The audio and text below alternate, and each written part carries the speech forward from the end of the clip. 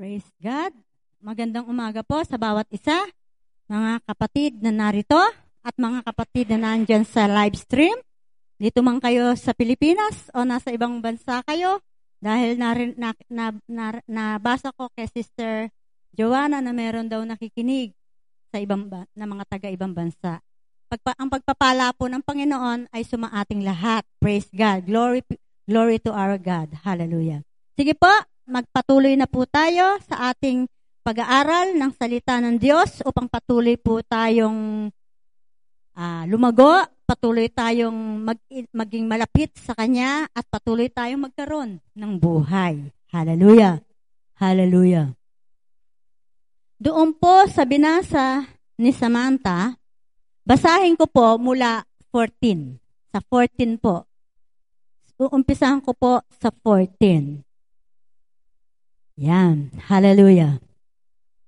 Bukas na po ang inyong mga Biblia upang ating mapag-aralan at basahin sabay-sabay ang salita ng buhay. Hallelujah. Alam natin sa espiritual ang kautusan. Ngunit ako'y makalaman at alipin ng kasalanan. Hindi ko maunawaan ang aking sarili sapagkat hindi ko ginagawa ang ibig ko. Bagkus ang bagay na kinasusuklaman ko, ang siya kong ginagawa. Ngayon, kung ginagawa ko ang hindi ko ibig, sinasang-ayunan ko na mabuti ang kautusan.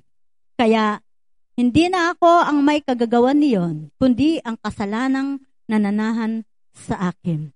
Alam kong walang mabuting bagay na nananahan sa akin. Ibig kong sabihin, sa aking katawan, makalaman. Kayang-kaya kong magnasa ng mabuti. Hindi ko lang magawa ang mabuting ninanasa ko. Sapagkat hindi ko ginagawa ang mabuting ibig ko, kundi ang masamang hindi ko ibig ang siya kong ginagawa. Kung ginagawa ko ang hindi ko ibig, hindi na ako ang may kagagawan nito, kundi ang kasalanang nananahan sa akin. Ito ang natuklasan ko. Kapag ibig kong gumawa ng mabuti, ang masama ay malapit sa akin. Sa kaibuturan ng aking puso, ako'y nalulugod sa kautusan ng Diyos. Subalit, nararamdaman kong may ibang tuntunin sa mga bahagi ng aking katawan na ito'y salungat sa tuntunin ng aking isip. Dahil dito, ako'y naaalipin ng kasalanang nananahan sa mga bahagi ng aking katawan. Kahabag-habag ang kalagayan ko. Sino ang magliligtas sa akin sa katawang ito na nagdudulot sa akin ng kamatayan? Ang Diyos sa pamamagitan ni Jesucristo, ang ating Panginoon. Salamat sa Kanya. Tayo manalangin. Hallelujah, hallelujah, hallelujah. Sa iyo po ang lahat ng papuri, aming Diyos. Sa iyo po ang lahat ng papuri, aming Panginoong Jesucristo. At sa gabay po ng mahal na Santong Espiritu, patuloy po kami lumalapit sa iyo na buong pagpapakumbaba. Ama, narito po ang inyong salita.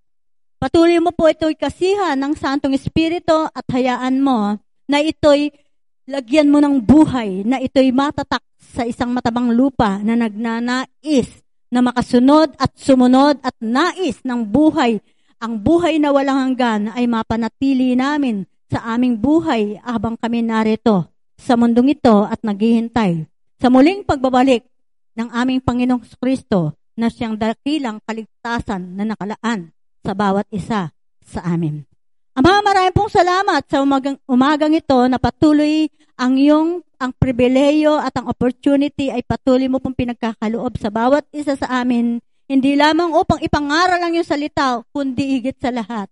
Ito ay aming marinig at ito, O God, ay aming masunod. Salamat po, O Diyos, at sa umagang ito, patuloy pong inihiling ko ang kapangyarihan ng Santong Espiritu ang siyang sumakop sa aking buhay at sa buhay ng lahat na nakikinig sa umagang ito at maging po, O God, sa lahat, O God, na patuloy, O Lord, na hipuin mo ang aming mga puso. Salamat po, O Diyos, na nawa patuloy pong maparangalan ang aming Panginoong Jesucristo at itago mo ang iyong lingkod sa likuran lamang, O God, ng krus, dahil sa krus lamang kami, Panginoon, umasa, kaya kami nakasumpong ng kaligtasan. Salamat, Ama, sa iyo po ang lahat ng papuri. kapangyarihan at pagsamba sa pangalan ni Jesus. Amen. Amen. Amen. Hallelujah. Hallelujah. Hallelujah. Nandun pa rin po tayo sa topic na how to endure until the end. Ito po ang tunay na mensahe ng huling panahon. At maging sa mga nakaraan nating mga kapatid o sa mga lumipas na mga ang tawag iba-ibang dispensation, lagi po nakadikit ang salitang magtiis, maging matatag hanggang sa wakas, no? Nawa sa umagang ito, patuloy nating pag-aralan ang ikalawang qualification. Ang ikalawang qualification, paano tayo mananatili o tayo magiging matatag na manatili hanggang wakas. Yan. Tunay nga sa part 2 na qualification, how to endure till the end. Ito ay ating i-emphasize o bibigyan natin ito ng stress upang makita natin ang katangian paano tayo magtatagumpay sa isang labanan na ito ukol sa kasalanan, no? Kaya nga hanggang ito ay ating maibanis o eradicate o ma-destroy natin, masira natin, magupo natin ng kumpleto. So part 2, declaring total war to sin. Ayan. Gusto ba ninyong mag-declare ngayon? Ang iba, ayaw mag-declare ng pakikipaglaban sa kasalanan. Pero bilang mga sundalo ng Diyos na tunay na tayo ay nailista sa God's army, sa ayaw at hindi natin, kailangan nating ideklara ang total na pakikipaglaban sa kasalanan, no? Ang kasalanan ay parang cancer. Alam naman ninyo, cancer. Ito ay natutulad sa cancer. Kung nais natin ang isang masagana at matagumpay na buhay, kailangan nating total na eradicate, total na sirain o gupuin ang kasalanan na nasa atin, no? At humanap tayo ng mga paraan upang ito ay ating hukayin. Hukayin, ano ba ang ayaw umalis na kasalanan nito, di ba? Hukayin natin, ibig sabihin root, yung ugat nito, na ito'y nagdudulot sa atin ng lubhang sakit. Dahil, alam natin, pag espiritual ang pinag-usapan, hindi sakit ng laman. Ito'y sakit sa espiritu. At ito'y maaring magdulot ng ating kamatayang espiritual. Sabi ng Biblia, mayroong kasalanang nagdudulot ng kamatayang espiritual. Di ba? Yan. At dahil dito, ang ikalawang qualification nito ay kailangan upang maging matatag tayong makapagtiis hanggang huli. Kung ito ay ikaw at ako, ay iniisip natin at pinagtatanto natin na ito ay mahalagang magkaroon tayo ng total na pakikipaglaban sa kasalanang ito, maging seryoso ka at maging seryoso ako. Dahil alam natin, meron pa tayong tinataglay na kasalanan. Dahil lahat naman tayo, ang sabi ng Biblia, all have sinned and come short to the glory of God. At ang kasalanang yan, nang dineclare natin at nagrepent tayo, hindi siya kaagad umalis. At meron pang natitira katulad ng ating binasa. Katulad ni Pablo, ang sabi niya, bakit ganon? Sabi niya, yung ayaw kong gawin, ginagawa ko. At ginagawa ko yung gawang makalaman. Pero ayaw kong gawin. alam ko na. Mayroong kasalanan na nagtutulak sa akin na ito'y gawin ko, pero ayaw ko. Yung kapangyarihan ng kasalanan na naroon. Di ba? Yun ang sabi dito, di ba? Sa Romans 7, magmula nga sa 14, no? Hanggang 25. So, ngayon, ang tanong, ano ba ang dapat nating gawin upang patuloy na mailigtas tayo o makawala tayo sa kasalanang ito? Tunay nga, sabi nga, nung tayo tinawag ng Panginoon at nag-declare tayo ng Jesus is Lord over my spirit, soul, and body. Lord, tinatanggap kita bilang Panginoon tagapagligtas. Patawarin mo po ako sa aking kasalanan at baguhin mo po ako. Diba? At ibilang mo po ako sa iyong anak at ako'y sumusuko sa iyo. Ang tanong, nung bang dineclare natin ito at nagsimula tayong tumahak sa buhay ng tinatawag buhay sa kaharian ng Panginoon dahil linipat tayo sa kaharian ng Panginoon mula sa kadiliman, merong bang nag-progress sa atin? Yan ang tanong. Merong bang umunlad sa atin?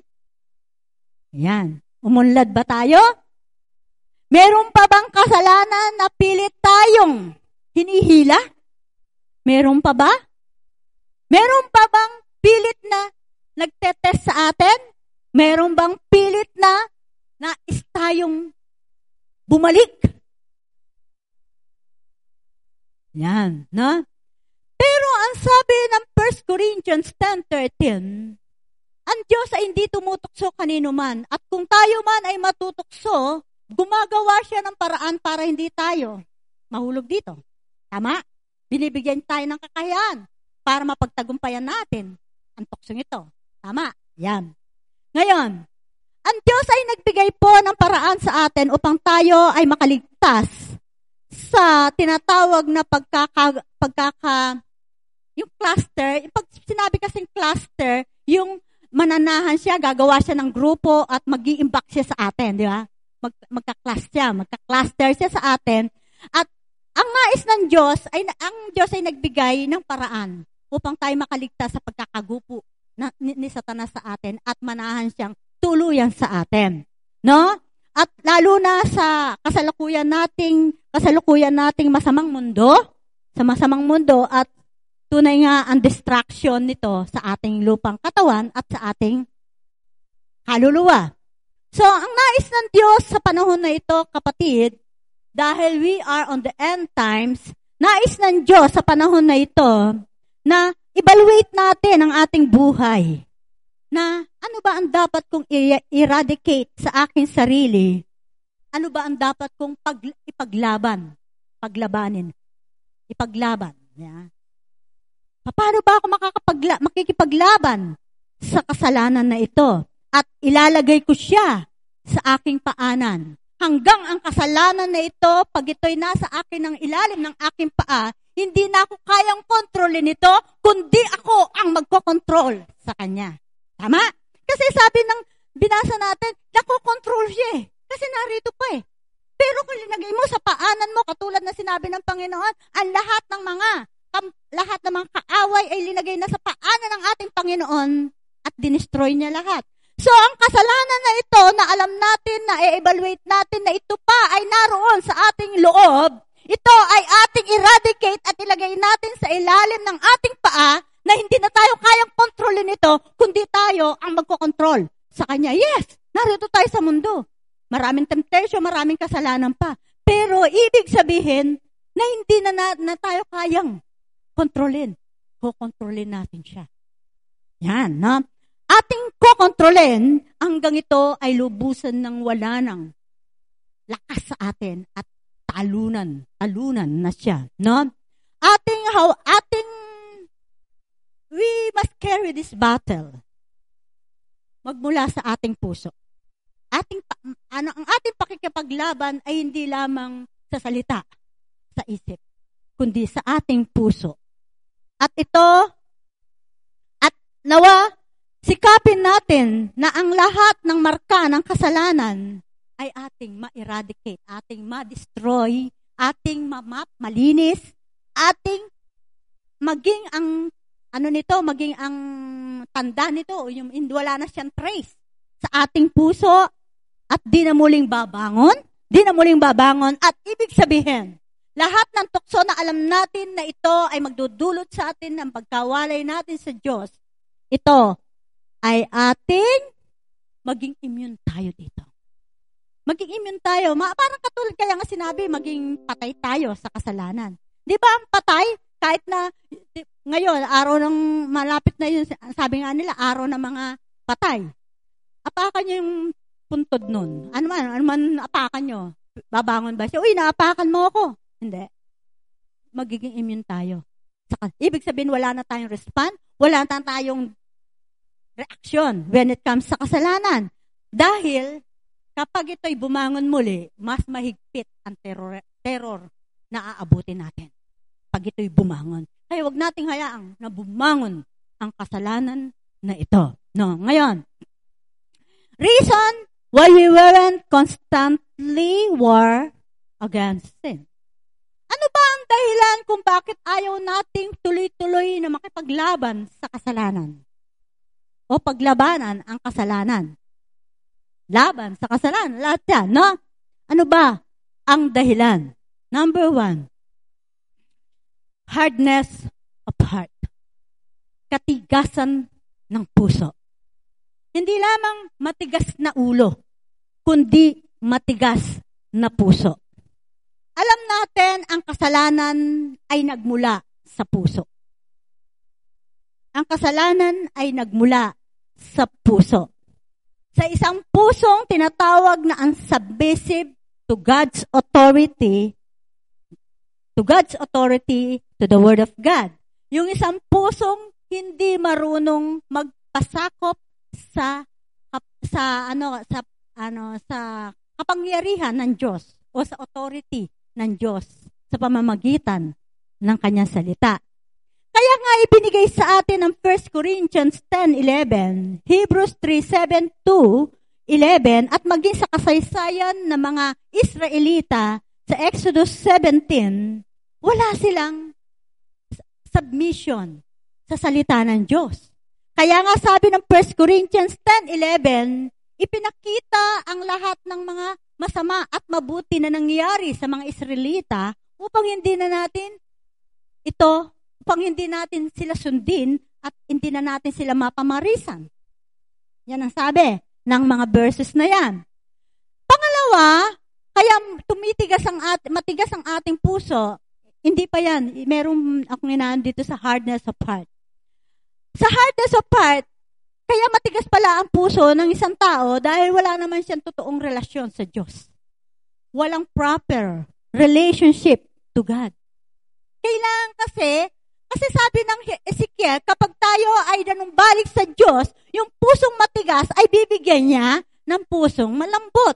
Ibig sabihin, kapag matigas pa ang ating puso, pwede maging dahilan na hindi pa totoo ang ating relasyon sa Panginoon. No, kasi hindi makakilos ang Santong Espiritu para hubugin, para palambutin ang ating puso. Kaya nga sabi ng Proverbs 4:23, diba? Out of the abundance of man's heart. Diba? At maging ang sabi ng 1 Samuel 16:7, ang Diyos ay tumitingin sa puso, ang tao ay tumitingin sa panlabas. So, maging sa Matthew 7:21, kaya nga yung binasa natin, kala ko ginagawa ko spiritual, kaya pala hindi pala spiritual ang ginagawa ko kasi wala pa akong relasyon sa Panginoon. At ginagawa ko ang gusto ko. No, 7:21, hindi lahat ng tumatawag ng Panginoon papasok sa karanalan. So, pangatlo, para lumambot ang ating puso, kailangan nating ma-recognize at kailangan tayo magpasubmit sa prompting ng Holy Spirit. Ang dahilan kung bakit matigas ang puso, hindi kinikilala ang Diyos. Hindi kinikilala rin ang Santong Espiritu. Yan, no? Dahil sabi ng Isaiah 55:8, Proverbs 1:20-23, kasi ang Diyos iba kasi ang kanyang, sige, basahin natin ang Isaiah. Isaiah 55:8. Ang wika ni Yahweh, ang aking isipay din ninyo isipan, at magkaiba ang ating daan. Diba? My thoughts are higher than your thoughts. My ways are higher than your ways. Diba? Yan. So, kapag kasunod, tumitigas ang ating puso at meron tayong matigas na puso, kapag tayo ay kinumpronta sa kaparaanan ng Diyos. Gusto natin yung kaparaanan natin. Kapag tinuturo sa atin ang kaparaanan ng Diyos, ay hindi natin sinunod. Parang si Paraon. Ito ang simula ng katigasan ng puso. Maging sa pamilya. Kapag ang isang bata ay nawili sa hindi sumusunod, darating ang panahon. Di ba? Ang salita ng Diyos, pag sinabi ng salita ng Diyos, ito ang gawin mo. Pag hindi mo ginawa, ito ang simula ng pagtigas ng puso. No? Ito ang simula. Kailangan piliin natin na magpasakop sa Diyos. Kailangan hindi tayo nagrereklamo kapag sinabi ng Diyos. Wala ng justification, wala ng reason. No? At kailangan yung ginagawa natin, alam natin ito'y kaparaanan ng mundo. Huwag na nating ipilit na ito'y kaparaanan ng Diyos. No?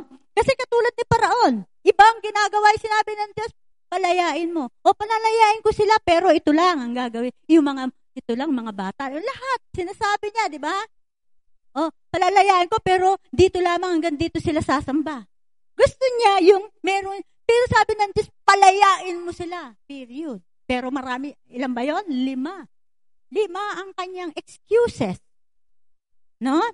Kasi, ang puso, ang may dahilan. Kasi ang gusto niya, siya pa rin ang mag-control sa mga Israelites. So, kaya, ito ang nangyari sa kanila. No? Alam niyo po ba, kapag ganyan ang ginagawa natin, kapag ginagawa natin yung gusto natin kaparaan, hindi kaparaan ng Diyos, isang mukha ng testing sa Diyos. Pero sinabi ng isa sa 10 utos, huwag mong subukan ang Diyos. Tama? Pangalawa, sige, sir. Prevailing favorite sin. Pangalawa, kung bakit hindi tayo mapagpatuloy na makipaglaban sa kasalanan dahil meron pang namamayaning paboritong kasalanan sa ating puso. Mga kapatid, ang kasalanan ay subtle. Tama? Banayad o hindi mo kita, kasalanan pala. Na? Tahimik o tago ang kilos niya. Subtle. And dexterity. Pag sinabing dexterity, meron siyang skill na nagmumula sa kanyang kamay, kaya niyang hubugin ito o kaya niyang i-regroup ito na ito ay magiging komportable ka at madali sa'yo. At hindi mo siya mapapansin. Yan ang kasalanan. Yan ang kasalanan. At ito ay ginagamit sa ating huling henerasyon. Ang ating henerasyon ay madaling matrap sa ganitong dexterity of Satan's maneuver. Sa maneuver ni Satan na naggaling niya sa kanyang pagtago niya at tinuhubog niya ito na sa isang maging komportable at maging madali sa ating henerasyon na hindi natin napapansin, natatrap na tayo. Sa Biblia, merong 7 deadly sins. Maliban doon sa sinabi ng Biblia na the 7 God hates, o sa 6 God hates sa Proverbs. Sa Biblia rin ay may sinabing the 7 deadly sin. In deadly sin na sinabi na ito, hindi ka papatayin physical, pero papatayin ang iyong espiritu. What are they? What are they? The 7 deadly sins in Scripture are pride. Pride. Alam naman natin, ito naman talaga ang unang-unang karakter ni Satanas kung bakit siya lumaban sa Diyos. Pride. Pride. Yung pride na ito ay makikita natin sa lahat ng tao. Hindi lamang sa mayaman, hindi lamang sa makapangyarihan, maging sa mga mahihirap o sinabi nilang outcast sa lipunan, meron ito. Yung isa lang na kasalanan na hindi mo aminin na ikaw ay nagmakasalanan, it is a pride. Yung isang kasalanan na kung nais na ito ay patuloy mong ginagawa dahil ikaw nga naman ay may kapangyarihan. Kasalanan, pareho lang yon. Pero lalo na sa gawain ng Diyos o sa vineyard of God, ang pride ay ito ay nakatago sa vain glory. Marami ngayon sa mga Kristiyano o maging mangangaral, maging gusto nila ay stand out. Gusto nila sila ang laging bida. Sila ang laging sikat.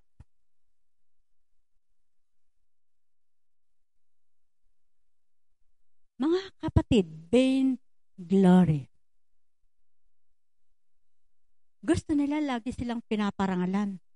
Gusto nila lagi sila, ay, si pastor ang nakakaalam niya. Si pastor ang, nag-a-approve niya. Si pastor lang. Gusto nila, sila lang ang merong final say. Vain glory. Katulad na sinabi ko doon sa ating pag-aaral, lagi nating isipin, we're not the boss. Jesus is the boss. When it comes sa kanyang gawain, kailangang matupad ang kanyang layunin. Di ba? Pangalawa, envy. Ito rin ang kasalanan ni Cain. Kaya niya pinatay si Abel. Envy. Lord, pareho naman kami naghandog. Bakit siya ang tinanggap mo yung handog? Ba't ako hindi mo tinanggap ang handog? Panginoon, mas magaling ako sa kanya. Bakit siya ang napunta sa ganong posisyon? Mas ako, marami akong ganito. Marami akong, kilala. Ako ang nagdala ng mga kaluluwa dyan. Ba't ako? Ba't siya ang linagay mo? Envy. Hanggang, kaya nga si Abel. Sabi, maging sa ang kanyang dugo ay nananaghoy. Di ba? Vain glory. Yan ang pangalawang kasalanan na hindi kita, pero gumagawa ang kasalanan. No? Pangatlo, gluttony. Gluttony. Yan, gluttony. Pagiging matakaw. Sa madaling salita, swapang. When it comes, hindi lamang sa pagkain, kundi sa mga posisyon, sa lahat ng bagay. Swapang, gusto sa kanya lahat. Sa kanya lahat. Di ba? Gluttony. Self-indulgent. Satisfied siya. Gusto niya, siya lang ang masatisfy. Di ba? Pag-satisfy na. At pinakahuli, drunkenness. Paglalasing. Yung hindi naman sinabi ng Biblia na huwag kayong uminom eh. Sinabi, huwag maglasing. Kung yun ang dahilan kung kaya ka umiinom ng alak dahil meron kang sakit, good. Pero dahil lang sa socializing, it's not. It's not good. Si Paul din naman, sabi ko, kailangan mo ng gamot. Kaya nga, gamot, pwede. Pero hindi, for drunkenness. Di ba? Pero actually, yan. Pangapat, greed. Greed. Ito yung covetousness. Greed. Sa politiko natin, greed, di ba? Napapansin ninyo? Covetousness. Gusto kunin yung isang tungkulin. Sa church, tingnan mong gift mo. Kung hindi mong gift yun, huwag mong kunin. Dahil yung dun sa gift na yun, dun siya bibigyan ng reward. At kung ikaw, yun ang gift mo, gawin mo kahit na hindi ka kilala o hindi ka masikat. Kasi, ang Diyos naman, patas. Ang pagbibigay ng reward ng Diyos, hindi dahil sa marami kang ginagawa o kilala ka. Kung ito'y ginagawa mo ng buong sikap, ng buong katapatan, mas malaki pang reward mo doon sa kilalang nangangaral, doon sa kilalang kumakanta. Di ba? Covetousness. Maliban din sa mga covetousness, siyempre, uso ngayon ang nag-aangkin ng hindi asawa. Covetousness din yun. Hindi mo asawa, aangkinin mo. Kaya ngayon ang kasalanan ni Ani. Yung covetousness muna, nauna, hanggang naging adultery. Di ba? Kay David. Di ba? Yan, covetousness. Pangatlo, pangapat na ba? O 5? Panlima, last. Pagnanasa. Sabi naman sa, 1 John 2:15 to 17, the lust of the flesh, the lust of the eyes, the pride of life, dito nagsisimula ang makamundo. Di ba? So, don't love the world, even the things that is in the world. Di ba? Sabi. Ngayon, sa last na ito, kung mapapansin ninyo yung sa Matthew 5:28 ba, yun yung sinabi ng Panginoon na kung ang mata mo ay naging sanhi ng iyong mata, ang iyong mata naging sanhi ng iyong pagkakasala, yung isang mata, dukitin mo. At yung kamay mo, kung ito naging sanhi, dukitin. Ibig bang sabihin ng Panginoon, sirain natin ang ating lupang katawan? Hindi. Pero magmula doon, sinabi niya doon sa una. Ano bang verse yun? Matthew 5:27 to 30, di ba? Nauna doon ang sabi, yung isang tao na kapag tumingin siya sa babae, tiningnan niya yung babae na meron ng pagnanasa, nagkakasala na siya ng fornication o adultery. Di ba?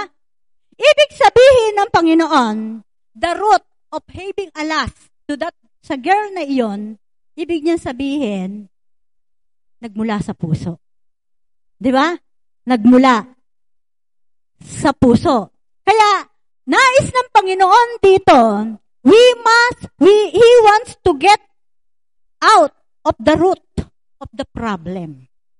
Kasi, kung ang mata mo, ito ang naging dahilan ng pagkain, maliit na yun ang dahilan, at ito ang narito sa puso mo, nakita mo at linagay mo ito sa iyong puso, ginawa ng iyong kamay, gumawa ka ng maneuver, gumawa ka ng mga lahat ng mga paraan upang gawin mo yon. Yun ang root. Sa madaling salita, sinabi ng Panginoon na kung ang eyes mo, na ito ay gumagawa ng yung sa eyes mo, nakita mo yung babae, nagkaroon ka ng lust, ito ay linagay mo sa iyong puso, mentally and emotionally, nagkakasala ka.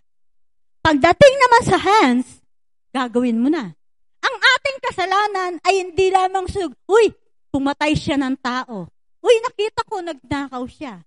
Ang ating kasalanan nagmumula sa ating emosyon at sa ating kaisipan. At yun ang gagawin ng hands. Kaya kung ang iyong kamay, anong isa ay nagkasala, tanggalin mo. Yun ang sabi, yun ang ibig sabihin ng Panginoon dyan. No? Kaya yan. Kaya, napapansin ninyo ngayon na, nasa na ba? Yan. Papansin ninyo ngayon yung covetousness, yung lust, is lust. Ano yung lust? Katamaran.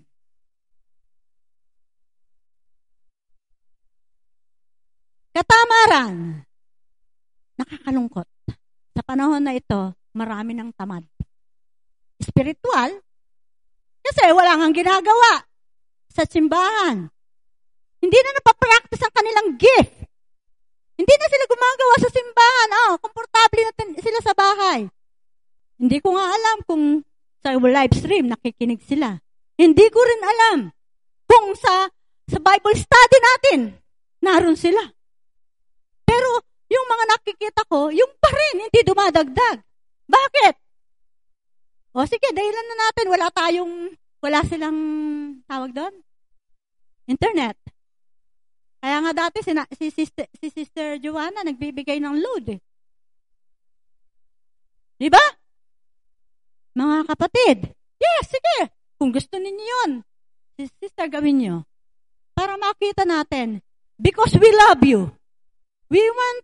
Nais namin na manatili kayong malapit sa Diyos. Diba? Katamaran. Meron silang kakayahan na pumunta kung saan-saan. Pero wala silang kakayahan, lalo na ngayon, ilang percent na. Hindi man lang nila masabi, sister, kami po dadalo kami ngayon.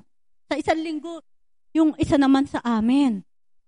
Iba po ang nasa live stream at iba. Hindi ko kayo pinipilit, pero kung gusto ninyong lumago, kung gusto ninyong higit na lumapit sa Panginoon, gumawa po kayo ng paraan. Nagiging kasalanan po yan pag hindi kayo, pag naging tamad kayo lalo na sa gawain sa Panginoon. Nagiging tamad. The last, wrath. Muhi.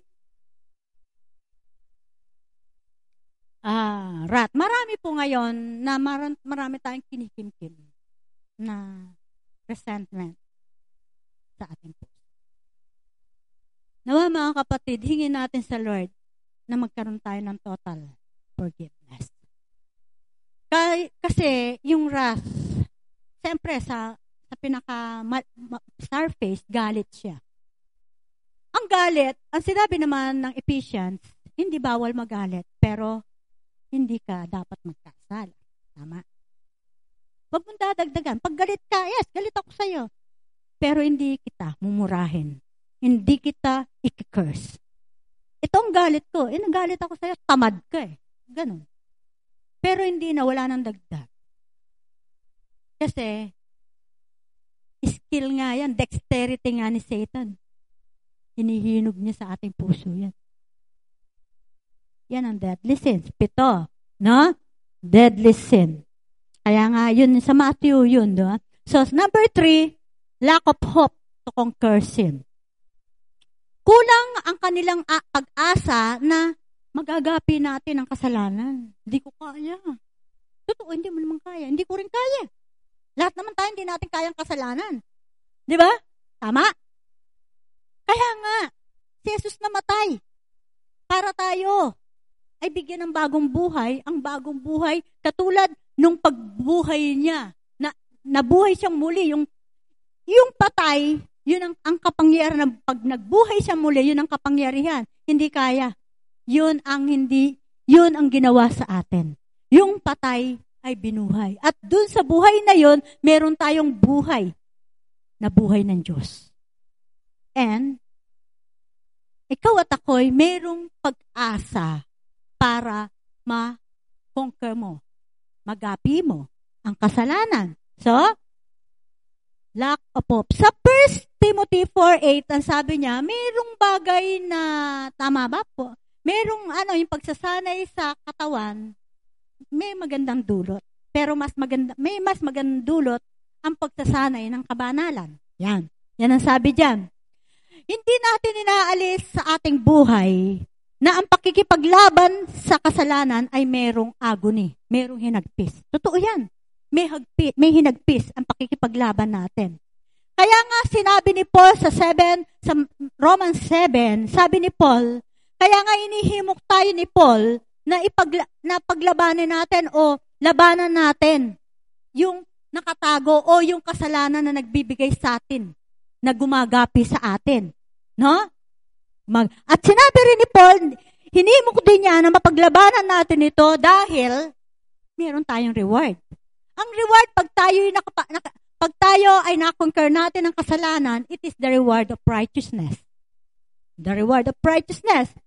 Tunay nga, ang tunay na Kristiyano na may pag-asa na magtatagumpay sa kasalanan, kahit may paghihirap, mas may comfort siyang nadadama kapag napagtatagumpayan niya ito. Di ba? Subukan ninyo kapatid, kapag tayo, minsan dumarating din sa akin yun eh. Kapag, alambawa, siyempre, dumarating sa atin na gusto nating mahulog sa kasalanan, natetempt tayo sa magkasalanan. Pero, napagtagumpayan natin. Minsan nasasabi ko talaga, Lord, thank you. Tinulungan mo ko na hindi ako mahulog sa kasalanan. Totoo yan, lahat tayo. Nagkakaroon tayo ng joy, nagkakaroon tayo ng comfort. Tama ba? O, ay, hindi ko nagawa ang dapat kong sabihin. Hindi ko nasabi sa kanya para makita niya gano'n ako kalupit. Doon ka ba nagiging comfort? Doon sa paghihigante? Dapat makita natin yon, no? Kaya nga, sabi nga, kapag napagtagumpayan nito, dahil meron tayong pag-asa na darating ang panahon na ang kasalanan na ito ay ating maapakan. Ayun yun ang pag-asa. Lord, ngayon, oo, dumarating ako doon sa minsan, nahuhulog ako, pero hindi eh.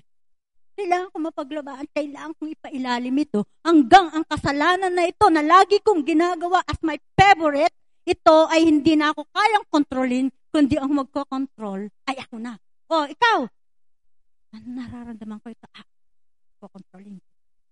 Hindi ako kayang kontrolin ng bugso ng aking damdamin, ng bugso ng aking isip, bugso ng aking kamay. Hindi ako kayang kontrolin. Kokontrolin mo. At yun ang ating pag-asa dahil darating ang panahon.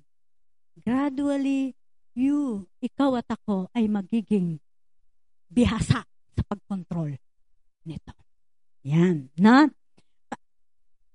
Kaya huwag tayo mawalan ng pag-asa. Sabi nga, be killing sin or sin will be killing us. Ano? Anong gusto natin? Patayin natin ang kasalanan o siya ang papatay sa atin?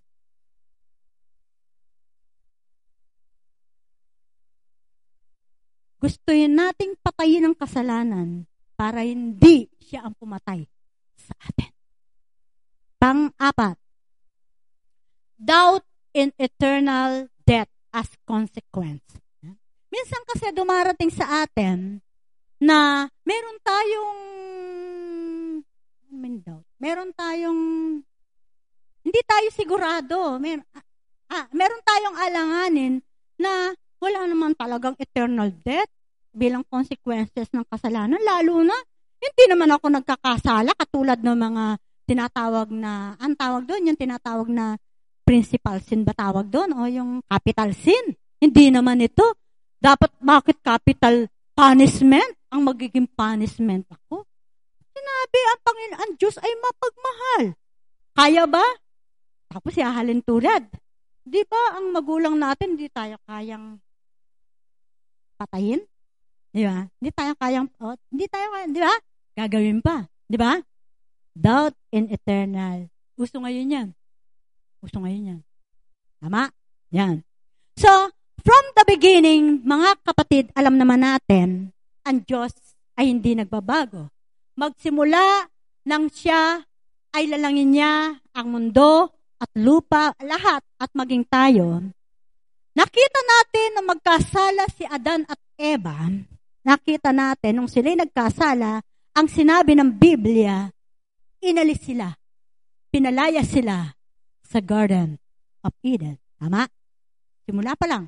Pinakita ng Diyos ang consequences ng kasalanan. At doon nagsimula na tayo, bagamat tayo buhay ngayon, tayo ay patay sa harapan ng Diyos. Kapag tayo ay hindi na nung balik nagsisi sa ating kasalanan. Tama?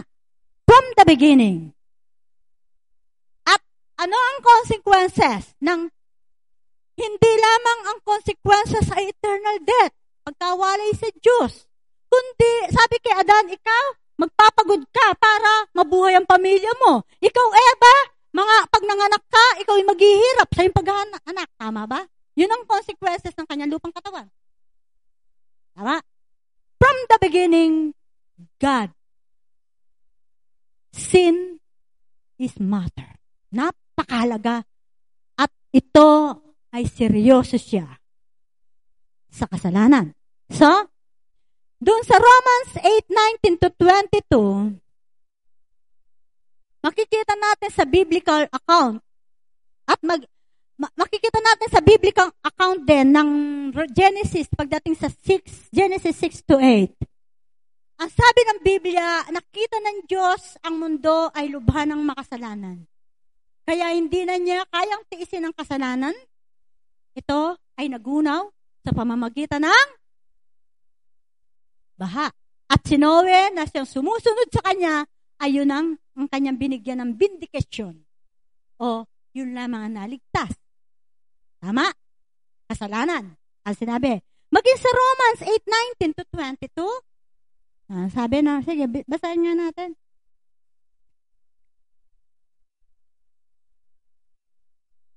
Nananabik ang sangnilikha na ihayag ng Diyos ang kanyang mga anak. Nabigo ang sanlilikha. Hindi sa kagustuhan nito, kundi dahil ito ang niloob ng Diyos. Gayunman, may pag-asa pa. Sapagkat ang sanglilikha ay palalayain sa pagkaalipin nito sa kabulukan at makakahati sa kaluwalhatiang kalagayan ng anak ng Diyos. Dito. Kaya ang Diyos ay gumawa. Patuloy na bubulok ang tao, patuloy na nalalayo sa Kanya. Lagi ko nga sinasabi, hindi niya kayang tiisin.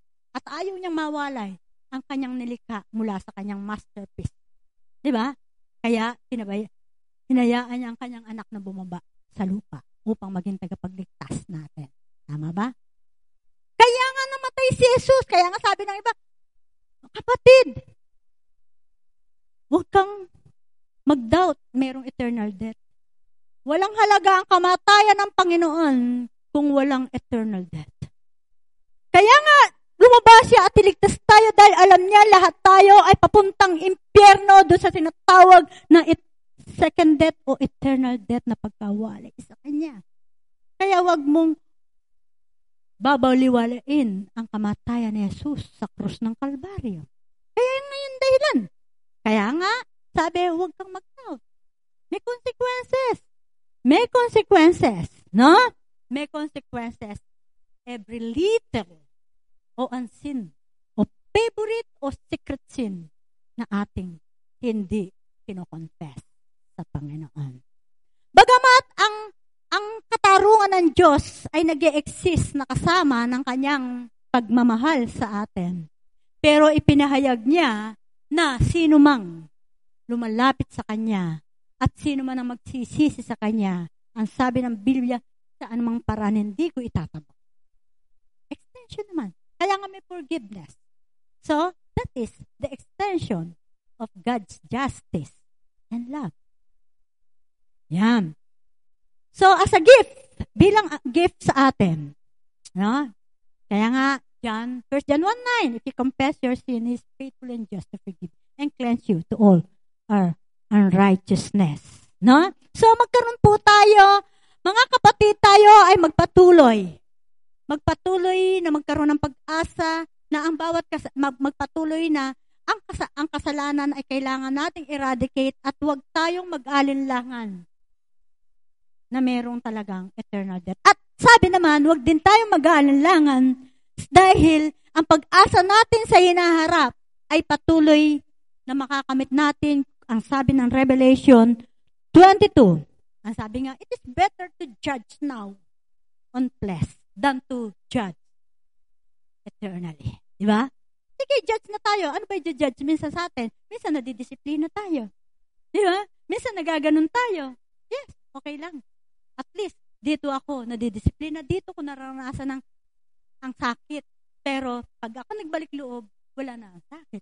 Di ba? Anong gusto natin? Yan. Pang-apat, panglima na, no? Dalas. No assurance for God's grace. Sa kanila, ang grace ay fantasy. Fantasy lang. Bakit? Marami kasing mga katanungan na ito ay nag-a-arise sa atin sa mga problema ukol sa kasalanan sa bawat mananampalataya. Mga kapatid, unang-una, na-overcome ko na. Ganito na ako. Di ba? Totoo. Meron tayong mga na-overcome. Kailangan pa bang i-overcome ito? Kapatid, tandaan natin habang nandito tayo sa mundo, ang old sin nature ay laging nagmumulto sa atin. Lalo na, ito'y naging favorite natin, yung deadly sin na nasa ating puso. Lagi ang babalik yan. At laging titingnan kung nasan tayo may kahinaan. Doon tayo pasisiklabin. Doon tayo masisiklab. No? So, minsan sinasabi nga doon sa Romans 7:15-18, totoo may struggle tayo. Ang unang-una nating struggle, paano makakawala sa kasalanan na ito? Yan din struggle ni Paul, di ba? Nagkaroon siya ng ganyan. At ang mga kasalanan nito, yun nando sa Galatians 5:17. Ibig sabihin, hindi ko kaya. Hindi ko kaya to. Lagi ito ang nagagawa ko. Bakit kaya? Mga kapatid, Ibig sabihin, pag nararamdaman mo yung hindi mo kaya, kailangan mo ng biyaya ng Diyos. Kailangan mo ng biyaya ng Diyos, kailangan mo ng direksyon ng Diyos, encouragement, o assurance na meron siyang provision. Di ba sabi ko nga sa inyo kanina sa 1 Corinthians 10:13? Wala siyang tinutokso kanino man. Kung sakaling matutokso tayo, gagawa siya ng paraan para tayo'y makaiwas sa tuksong yon. May provision siya. May provision sa... Bakit? Kasi, ang kasalanan, what sin to God? Kasi, ang pagkakasala sa Diyos, ang pagtingin ng Diyos, ang kasalanan, is a defection from any God standard. Ito ay paglabag sa anumang standard ng Diyos. Kaya nga sabi ng James, pag yung bagay na dapat mong gawin, hindi mo ginawa, nagkakasala ka. And everything that is not from faith, it is a sin. Di ba? So, anumang bagay na hindi abot dun sa standard ng Diyos, it is a sin. So, anumang bagay na hindi conform sa moral law of God, it is a sin. No? So, dahil ito'y kontra sa holy character ng Diyos. O, yun nga, nasabi ko nga sa inyo, kinamumuyan ng Diyos yung 6 na kasalanan. Ayon dun sa Proverbs 6:16 to 19. Nandun yung mamamatay tao, nandun yung sinungaling, nandun yung, basahin nyo na lang, iyon. No? Kaya nga, so failing of the grace of God means negative volition to God. Ibig sabihin, kapag hindi mo kinilala na pag hindi ka humingi ng gabay sa Diyos, hindi ka kaagad nagpakumbaba, Lord, tulungan mo ako, matutokso ako. Ikaw na ang kusang nag-ahin ng iyong sarili para mahulog sa kasalanan.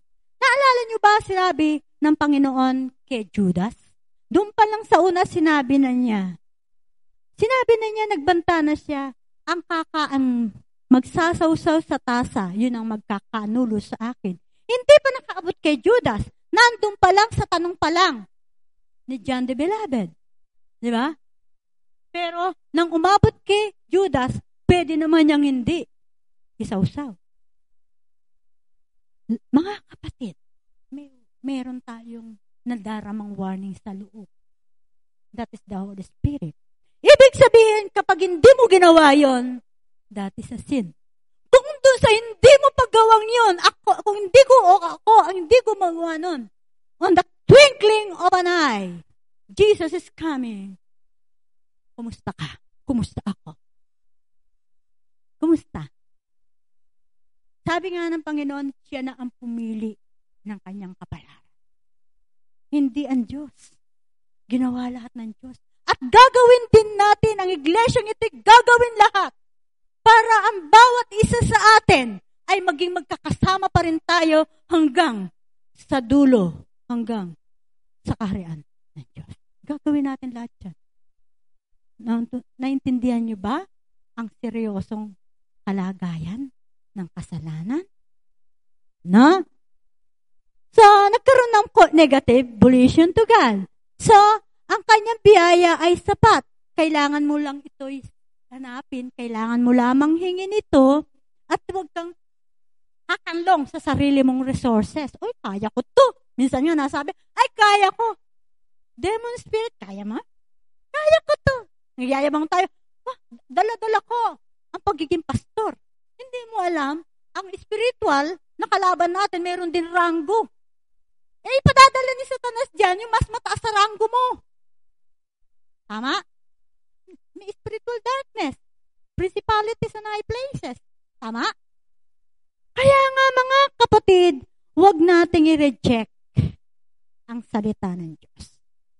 Huwag nating i-reject ang mga correction, ang mga confrontation, whatever it is, whatever discipline, huwag nating i-reject kung ito ay ayon sa salita ng Diyos at ito'y ginagabayan tayo na tayo'y maging malapit at lumakad sa kabanalan. Kasi meron din naman nagtuturo na merong motibo na hindi mapariwara ka, di ba? Kaya nga, kailangan natin to. Kaya failure to pray. Minsan, hindi ka magpe-pray. Failure din sa pray. Pray ka. Kaya nga pray, hindi naman ibig sabihin, humingi ka. Nagpapakumbaba ka. Humingi ka ng tulong. Pray. Yeah? And take our need to God. Yan. Ultimately, no assurance to God's protection or grace means seeking to handle life by our own resources and strategies rather than by the strength of which God supplies. Sa madaling salita, ang ibig sabihin na wala tayong tiwala sa biyaya ng Diyos, tayo ay kumakanlong at kaya nating handlein ang ating buhay sa ating sariling kakayahan, sa ating sariling kayamanan, sa ating sariling posisyon, sa ating sariling, kung meron man tayo niyan, at kaya nating gumawa ng anumang strategy. Kaya minsan, akong gumawa niyan, ha? Akong ganun yan. No. We need God's protection. And His grace is sufficient to us. It is our duty as a Christian. Alam niyo ba, duty natin to wrestle against sin? Duty natin yan. Kasi individual. Bagamat tayo nakikig-war on high places for our sisters and brothers na sa mga masasamang gumagapi sa kanila, first of all, ikaw at ako ay meron duty to wrestle the sin in us. It is our duty. No? Kaya nga sabi ng Acts 24, basahin yung Acts 24. Acts 24 verse 16.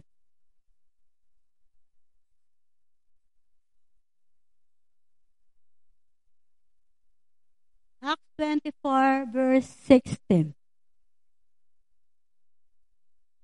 Kaya't pinagsisikapan ko tuwina na maging malinis ang aking budhi sa harapan ng Diyos at sa harap ng tao. Strive na maging malinis. Hindi tayo nagkukunwari. Hindi tayong old living. Lagi tayong may pampaalsa. Wag. Maging kasi unang-una laging sa Diyos. Ang Lord kasi tumitingin sa heart, your motive. Di ba? At sa tao. Di ba? Kaya nga sabi ni Paul yan. Kaya nga merong Ephesians 6:12 be strong in the Lord and in the power of His might, 6:10, and wear the whole armor of God. Kasi may labanan. May labanan. No? Ngayon, promises. Promises for those who conquered sin. Revelation 21, 1 and 2. Nasa Revelation tayo. Mga kapatid, totoo, marami sa atin ng ayaw ng pakikipaglaban. Ayaw ang digmaan. Tama? Ayaw. Pero sa katotohanan, battlefield is the worst place in the world. Ang lugar ng digmaan, ito ang pangit na lugar sa mundo. Diba? Yan talaga yung battlefield. Kasi bakit? Kasi din sa battlefield na yan, tuloy-tuloy ang danger. Hindi mo alam kung ano mangyayari sa'yo, diba? Pag nandun ka sa battlefield. Diba? Pag nandun ka sa battlefield, ay punong-puno ng bombardment. Bomba. Yan talaga narinig mo dito, putok doon, di ba? Pag nandun ka sa battlefield. And, nai-stress ka. Nakaka-stress sa battlefield. Nakakapanghinawa. Nakakapanghina ng isip. Katawan. At maging emosyon. Pag nakikipaglaban ka, para bang sasabihin mo, wala na atang mangyayari dito eh. Di ba? Talaga minsan nanghihina tayo, minsan gusto nating mag-quit, gusto natin tumigil kasi parang wala namang nababago eh. Di ba? Nakapanghina. At patuloy na mayroong mga negative na pumapasok sa atin, ano-ano, lagi narinig natin ang lahat, marami tayong narinig. Tama? So, ito ay parang imposible na minsan. Kaya, minsan parang imposible. Kaya dun sa pagiging negative natin yon, nagiging imposible. Ito na ako eh, hindi na ako mababago eh. At doon naman, nabibitag tayo. Doon naman nabibitag tayo. And no doubt, ito ang nagiging favorite na nating tahakin. No? Ngunit ang Kristiyano ay unawa niya ang pagkikipagdigmang ito ay hindi ukol sa hirap ng katawan, kundi ukol sa pagsupil sa kasalanan. Mga kapatid, minsan nakakadama tayo na nahihirapan ng ating emosyon, ng ating isip, and everything, at maging parang nahahapo tayo, at nangihinawa tayo, at nahihirapan tayo. Pero lagi nating unawain, ang pinaka-root nito, hindi yun yung pakikipaglaban pa rin sa kasalanan. Ang pinaka-root nito. No? Romans 7:23 and James 4:1, 1 Peter 2:11. No? Ito yung kalaban na hindi tumatawag ng ceasefire. Sa labanan sa kasalanan ay walang ceasefire. Hindi tayo pwedeng makipagkasundo kay Satanas na, mag-ceasefire ka muna sa akin. Hindi tayo pwedeng makipagkompromiso. Kapag narinig ni Satan, ay bibitawan ko muna ang pagiging Kristiyano ko, hindi muna ako magiging liwanag, gagawin ko muna ito. Kapag yun ang volition natin, volition kasi minsan, kusa natin, pinili natin ito, na ito ang gawin natin, umakto tayo dito, sigurado, hinihigpitan na ni Satanas ang hawak sa atin. Di ba? Kaya walang ceasefire. Kahit na tayo natutulog, kahit na saan tayo, hindi titigil si Satan para hindi tayo mapabilang muli sa kanyang partido. Dalawa lang ang partido sa mundo. Diba? Yan. At ito rin, kung ito ay gusto natin magkaroon pa ng ceasefire, tayo ay magkakaroon ng great suffering, spiritual damage. And we do not maintain a constant warfare against it. Magkakaroon na tayo ng damage. Totoo, pag napilay na tayo lahat, kulang na tayo ng armor, matatalo na tayo. Di ba? Yan. Merong 3 reminder ang ating Panginoon sa pakikipaglaban. Number 1, war is normal. Normal po ang pakikipaglaban. Lalo na sa kasalanan. Normal. Normal yan. Basahin nyo na lang yan, mga verses na yan, lalo na yung sinabing 2 Corinthians 4:4. Sabi ng 2 Corinthians 4:4, si Satan ang namamayani sa mundong ito. At siya ang nagbibigay siya ay binibigay niya ng kadiliman ang mundong ito. Di ba? Tama ba yan? Yan ba yung nakalagay? No?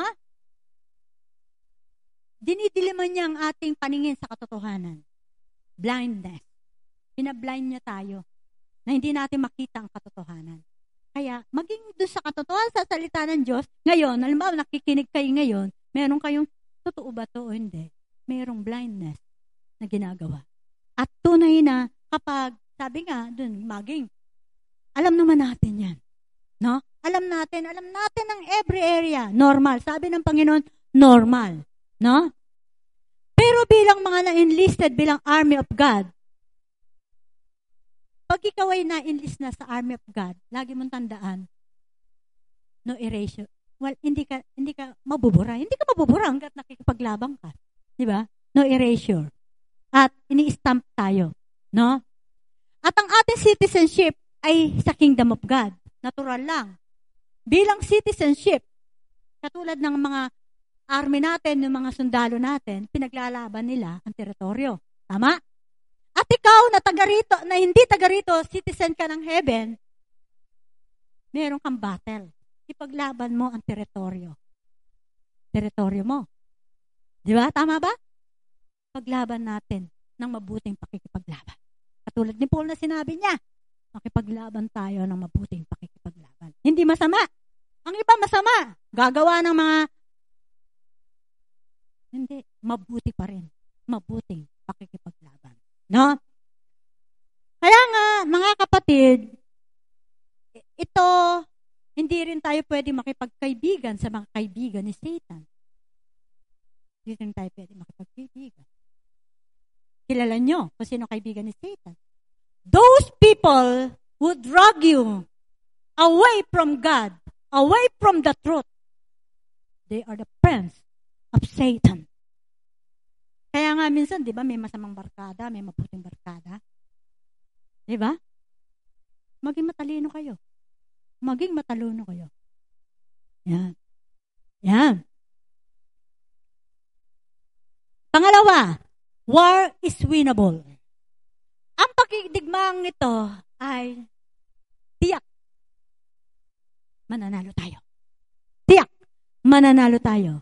Ang sabi ng Matthew 28:20, kung ituturo nyo ang lahat ng tinuro ko sa inyo, sasamahan ko kayo hanggang sa dulo ng daigdig na ito. Alam niyo lahat yan.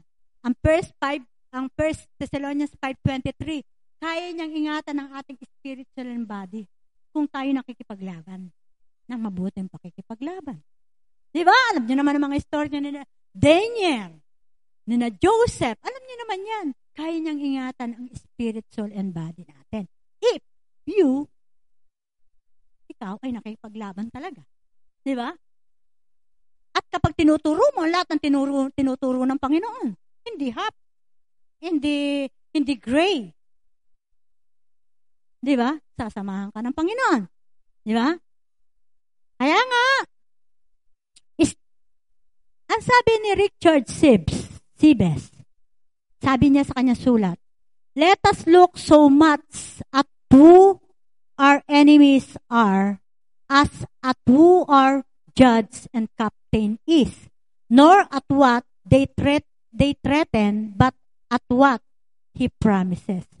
Minsan kasi, si Satan kasi, yung ating mga kalaban, ginagawa sa atin, binabantaan lang tayo eh. Diba? Pero ang ating judge at ang ating captain, nangako siya, pinagtagumpayan ko na ito. John 6:33, sa mundong ito, marami kayong kapighatian, pero huwag kayong mag-alala. Pinagtagumpayan ko na ito. Tama ba? Pinagtagumpayan ko na ito. Mas tingnan natin yung pangako. Nang nanalo na. So, stick near at Christ, and sin will no dominion over us. Kapag tayo laging malapit sa Panginoon, laging siya nasa isip natin, every second, every galaw natin, Lord, pag yun ang lagi nasa isip natin, kaya natin i-dominion, kaya natin utusan, kaya natin diktahan anumang kasalanan. Because, sabi ng Bible, si Jesus Christ, tinukso siya sa lahat ng paraan. Pero hindi siya nagkasala. Tama ba? Tinukso din naman ng Panginoon. Maging sabi nga, maging sa babae, every area ng kanyang buhay tinukso. Hanggang sa urikul, iyan. Tinukso pa rin siya ni Satan na ikaw nga ba? Diba?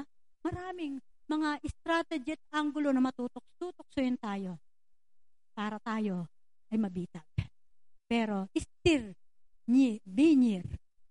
Mag-i-stick tayo na kasama natin ang Panginoon. Ha? Kasi siya ang nagtagumpay. We may gain ground only by inches. Totoo, minsan dumarating tayo na nanalo. Ito, napagtagumpayan ko na ito hanggang inches pa lang konti. Pero, hindi mo kayang pagtagumpayan ang buo kung wala si Jesus.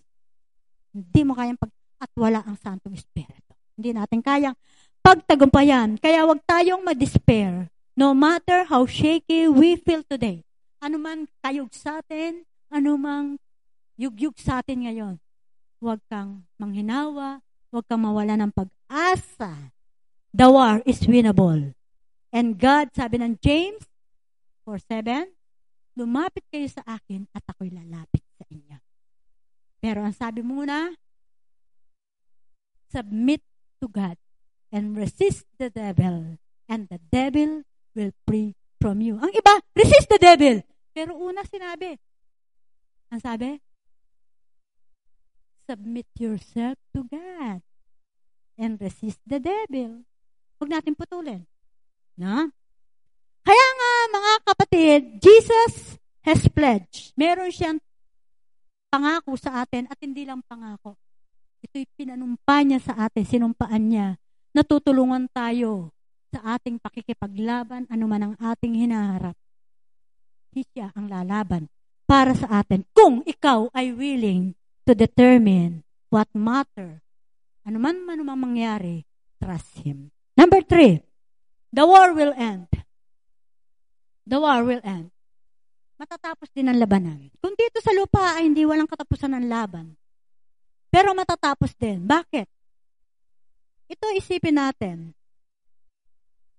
Kaya tayo niligtas ng Panginoon para hindi tayo habang buhay dito sa mundo ay makikipaglaban. Ayaw niya dahil alam niya darating ang panahon. Kaya nga sabi, pinaiksi ko ang araw. Baka walang maligtas. Tama? Mga kapatid, tatapusin din, matatapos din yan. Gusto ng Panginoon, sa pakikipaglaban mo sa kasalanan, pansamantala na yan. Siya rin ang tatapos at tatapusin niya yan. At sa dulo nito, punong-puno ka ng kaligayahan. Wala nang laban. Hindi ka naiiyak. Hindi ka na mananaghoy. Hindi ka na makikipag-struggle pag nandun ka na. Kasi ayaw niyang habang buhay kang nakikipaglaban. Nakuha niyo ba ang pagmamahal? Nakuha niyo ba ang pagmamahal ng Panginoon? Niligtas ka niya. Bakit ka pa niya nililigtas kung mananatili ka makipaglaban dyan sa kasalanan na yan? Kaya nga sabi ng 1 Corinthians 15, ano ba ang ngayon ang kamandag ng kamatayan? Kapag ito ay dumating na ang Panginoon, wala nang kamandag ang kamatayan. Tama? Limit-limiin natin ito. Hindi tayo habang buhay na makipaglaban. Siya rin ang tatapos. At tatapusin niya ito. Ayaw niya habang buhay ka. At habang buhay ako, naghihirap sa kalooban. Parang gusto mong bimig. Ayaw niya.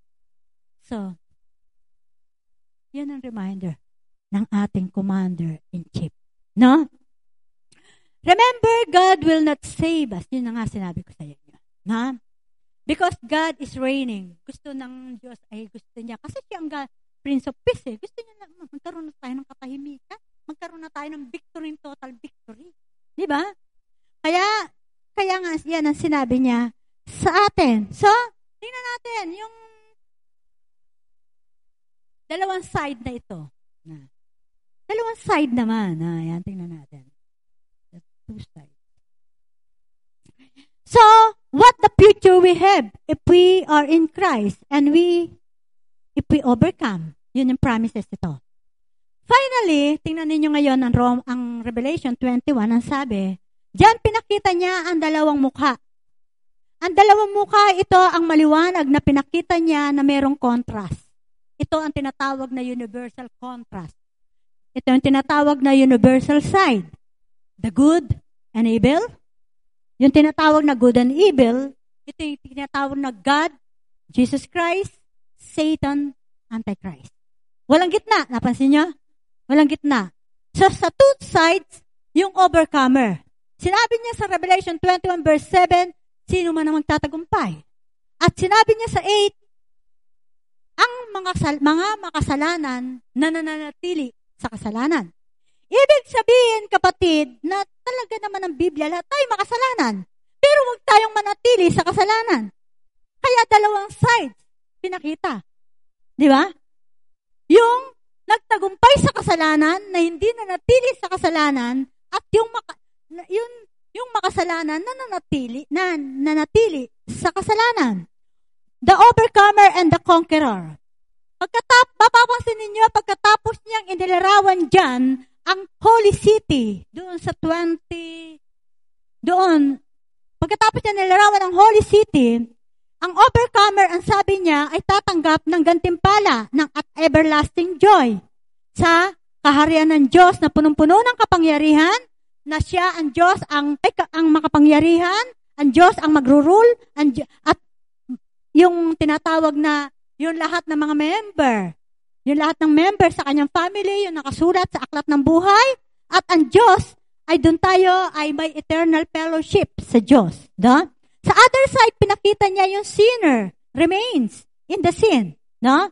Ano ang pwede man natin sabihin reward ng mga sinners na natili sa kasalanan? Yan. Sabi niya, death and complete destruction and the end of all things is the lake of fire. Pinakita niya dyan. Ngayon, conclusion natin. Conclusion is 21 verse 22, 24 and 27. Ang tanong ko ngayon, susunod ka pa ba kay Jesus? Pangalawa, ang hirap nito. Ito pinakamahirap na laban. Ngayon, susunod ka? Yan. Kung gusto mong sumunod, take up our cross. At alam mo ba ngayon, ikaw at ako ay merong dapat tingnan kung ano ang ating ilagay sa krus. Alam mo ba ngayon? Ngayon din. Meron ka at meron ako na kailangang malaman na meron akong dapat ipapako sa krus. Ang ating sarili, ang kasalanan, ang laman, at ang nature natin. Kailangan maipako sa krus yan. If we really want, kung gusto natin talagang siya ang ating master, siya ang ating king, sabi nga ni Paul, we have to crucify our sinfulness. The nature that leads away from God, away from His kingdom, away from all things that He has put out there for us to have His grace. Sabi nga ni Paul, kailangan nating ito ipako ang lahat ng mga mancha ng kasalanan. Yung kasalanan na yung natural natin, ng kasalanan na nahiwalay tayo sa Diyos. Yung kasalanan na hindi natin mararating ang kaharian ng Diyos. Yung kasalanan na hinanda niya para sa atin. Na dapat nating marating dahil hinanda niya yun para sa atin. Kasi, ang Diyos, natural na niyang meron siya nun. Diba? Tayo, hindi pa natin naaabot yun. At yun ang hinanda niya sa'yo at para sa akin. Yung bagay na yun. Nakukuha niya na God takes sin seriously. He wants it destroyed. He cannot stand on it. He will not abide in it. Seryoso ang Diyos sa kasalanan. I'm not saying sin sa kasalanan. Gusto niya itong masira, mawala, at hindi niya kayang tingnan. Kaya di ba sinabi ng Bible, nung ang Panginoon ay humingi, Panginoon ay, Lord, Lord, bakit mo ako pinabayaan? Sinabi ng Panginoon niyo sa 7 last word.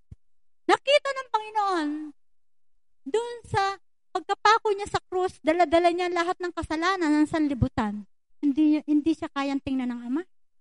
Dahil hindi kaya ng diring-diri ang Diyos sa kasalanan. At yung kasalanan na yun ay nandun sa kanyang anak ng pinako sa krus ng Kalbaryo. Yung kasalanan ko at kasalanan mo ang nakapako doon sa krus ng Kalbaryo. At yung kasalanan na yun, kaya nga sabi, hindi tayo makita ng Diyos. Kaya kahit na anong panalangin natin, sabi nga lagi sinasabi, hanggang bubong lang, hindi umaabot sa langit. Kasi mayroong hadlang, sabi ng Isaiah 51, di ba? 52 ba? Ang hadlang, kaya hindi papakinggan ang ating panalangin, yung dahil kasalanan. Tama? Yan. So, if we wish to be like Jesus, katulad nung number 1, imitate Him. Because Jesus, hindi siya nagkasala. Pero tayo may natural na kasalanan. Si Jesus kasi walang natural na kasalanan. Di ba? Pero tinuro naman niya sa atin paano natin gapin ang kasalanan. At siya ang gumawa para magapin natin at siya rin ang tutulong sa atin. At kaya niya binigay ang Santong Espiritu to have power over it. Tama? Yan. Siya na rin ang nagbigay ng ating resources. Hindi rin pa rin tayo. Ha? If we wish to be near Him for all eternity, then get rid of sin. Purge it, clean it, remove it completely, and all abomination, all filth, all impurity, all sin, all corruption. Lahat yan. Kailangan nating mapagtagumpayan. It requires harsh correction. Kailangan din ng harsh correction. Lalo na sa atin ngayon. Parang ang salita ng Diyos ay parang baliwala sa atin. Yung salita ng Diyos, sige, pakinggan ko lang salita ng Diyos. Tama? At minsan may padadala ang Diyos sa atin. Hindi natin pakikinggan. Harsh correction. Anong gusto mong harsh correction? Ng tao o ng Diyos? Of course, na? Remember, if we do not commit to the total war against sin that is still working in us, in our heart, known as secret and favorite sin, we are dire. Pag sinabing dire, terrible. We are in the terrible and dreadful problem. Kapag ayaw natin ito, hindi tayo nag-commit sa ating pakikipaglaban na ito, sa mga secret at favorite sin natin, nandun tayo sa kalagayang malaki ang ating kahindig-hindig na problema. Huwag mo nang hayaang mabulok ito na parang cancer. Huwag mo nang hayaan ito na mabubulok parang cancer. So, itong admonition. Mga kapatid, it is not hard to choose on the side. Hindi mahirap pumili sa dalawang side, di ba? Hindi mahirap pumili kung anong gusto natin. Gusto ko ito. Hindi mahirap pumili. Pero, but we must willing to commit totally to the war. Hindi mahirap pumili. Pwede mo sabihin mag-overcome ako dyan. Gusto ko, Lord, overcomer ako. Tama. Pwede rin sabihin, Lord, sinabi mo magiging overcomer katulad mo. Pwede mo naman sabihin ito. Pwede rin sabihin mo na, Lord, nag-enjoy pa ako sa kasalanan. Sa kasalanan ito, napapalabas ko ang aking power. We can abuse everyone sa kasalanan ko kasi meron akong pride, meron akong titulo, maraming bagay. Diba? Pero, pwede mong piliin yan. Pero, kailangan ang buong kusa mong pakikipaglaban. Pwede ka mamili. Pero, kung pinili mong overcomer, lahat yan pakikipaglaban. Kailangan mo makipaglaban. Diba? Ang pakikipaglaban ay kailangan willingness mo. Kailangan mong ito ay gustuhin mo na iakto mo ang pakikipaglaban. Pwede kang mamili. Kahit na ako, pwede kang mamili. Kahit na sino pwede mamili dun sa maganda. Lahat naman ng tao, binipili yung maganda, yung good Pero, nakikipaglaban ba for the sake of good? Nakikipaglaban ba dun sa kingdom ng good? O pinakipaglaban? Pinakipaglaban pa rin naman nila ang kingdom of darkness, di ba? Tama? Yan. If we resort the latter to be the overcomer and joint heir with Jesus Christ, total war must be a watchword.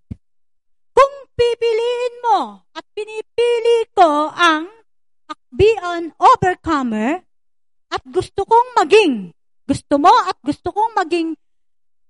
joint heir with Jesus Christ, kasamang tagapagmana ng kingdom of heaven kay Jesus Christ, it is a must na ang maging bantay salita natin. Tama ba yung watchword?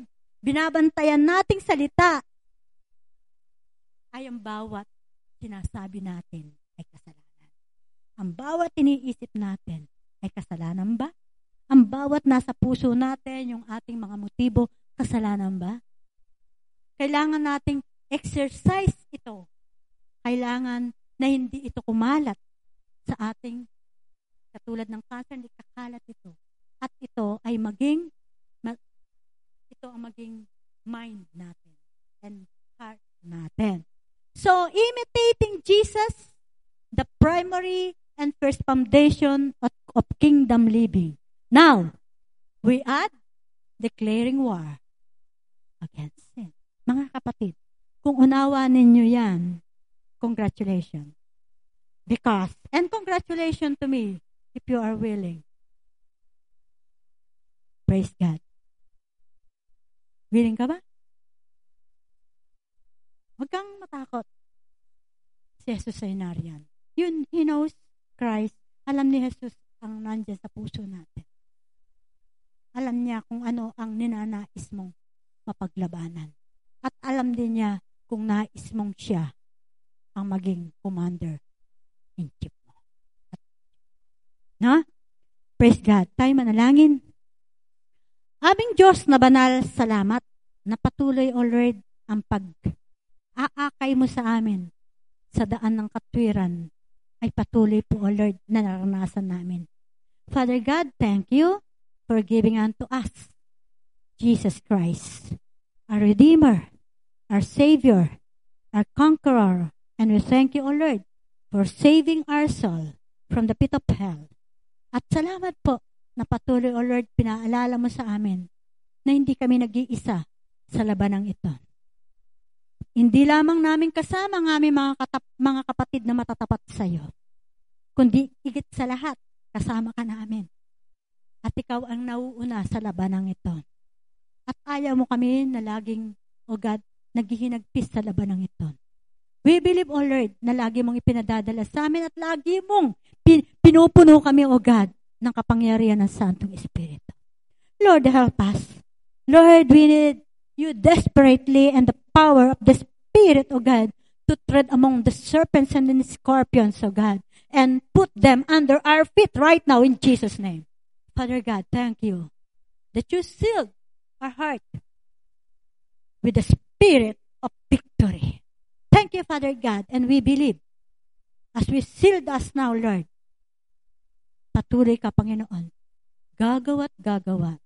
Change us, O God, from glory to glory until we meet, O God, our Lord, our King, our Savior, face to face. Thank you, Father God. To you alone the glory, honor, and praise. In Jesus' name, amen. Amen.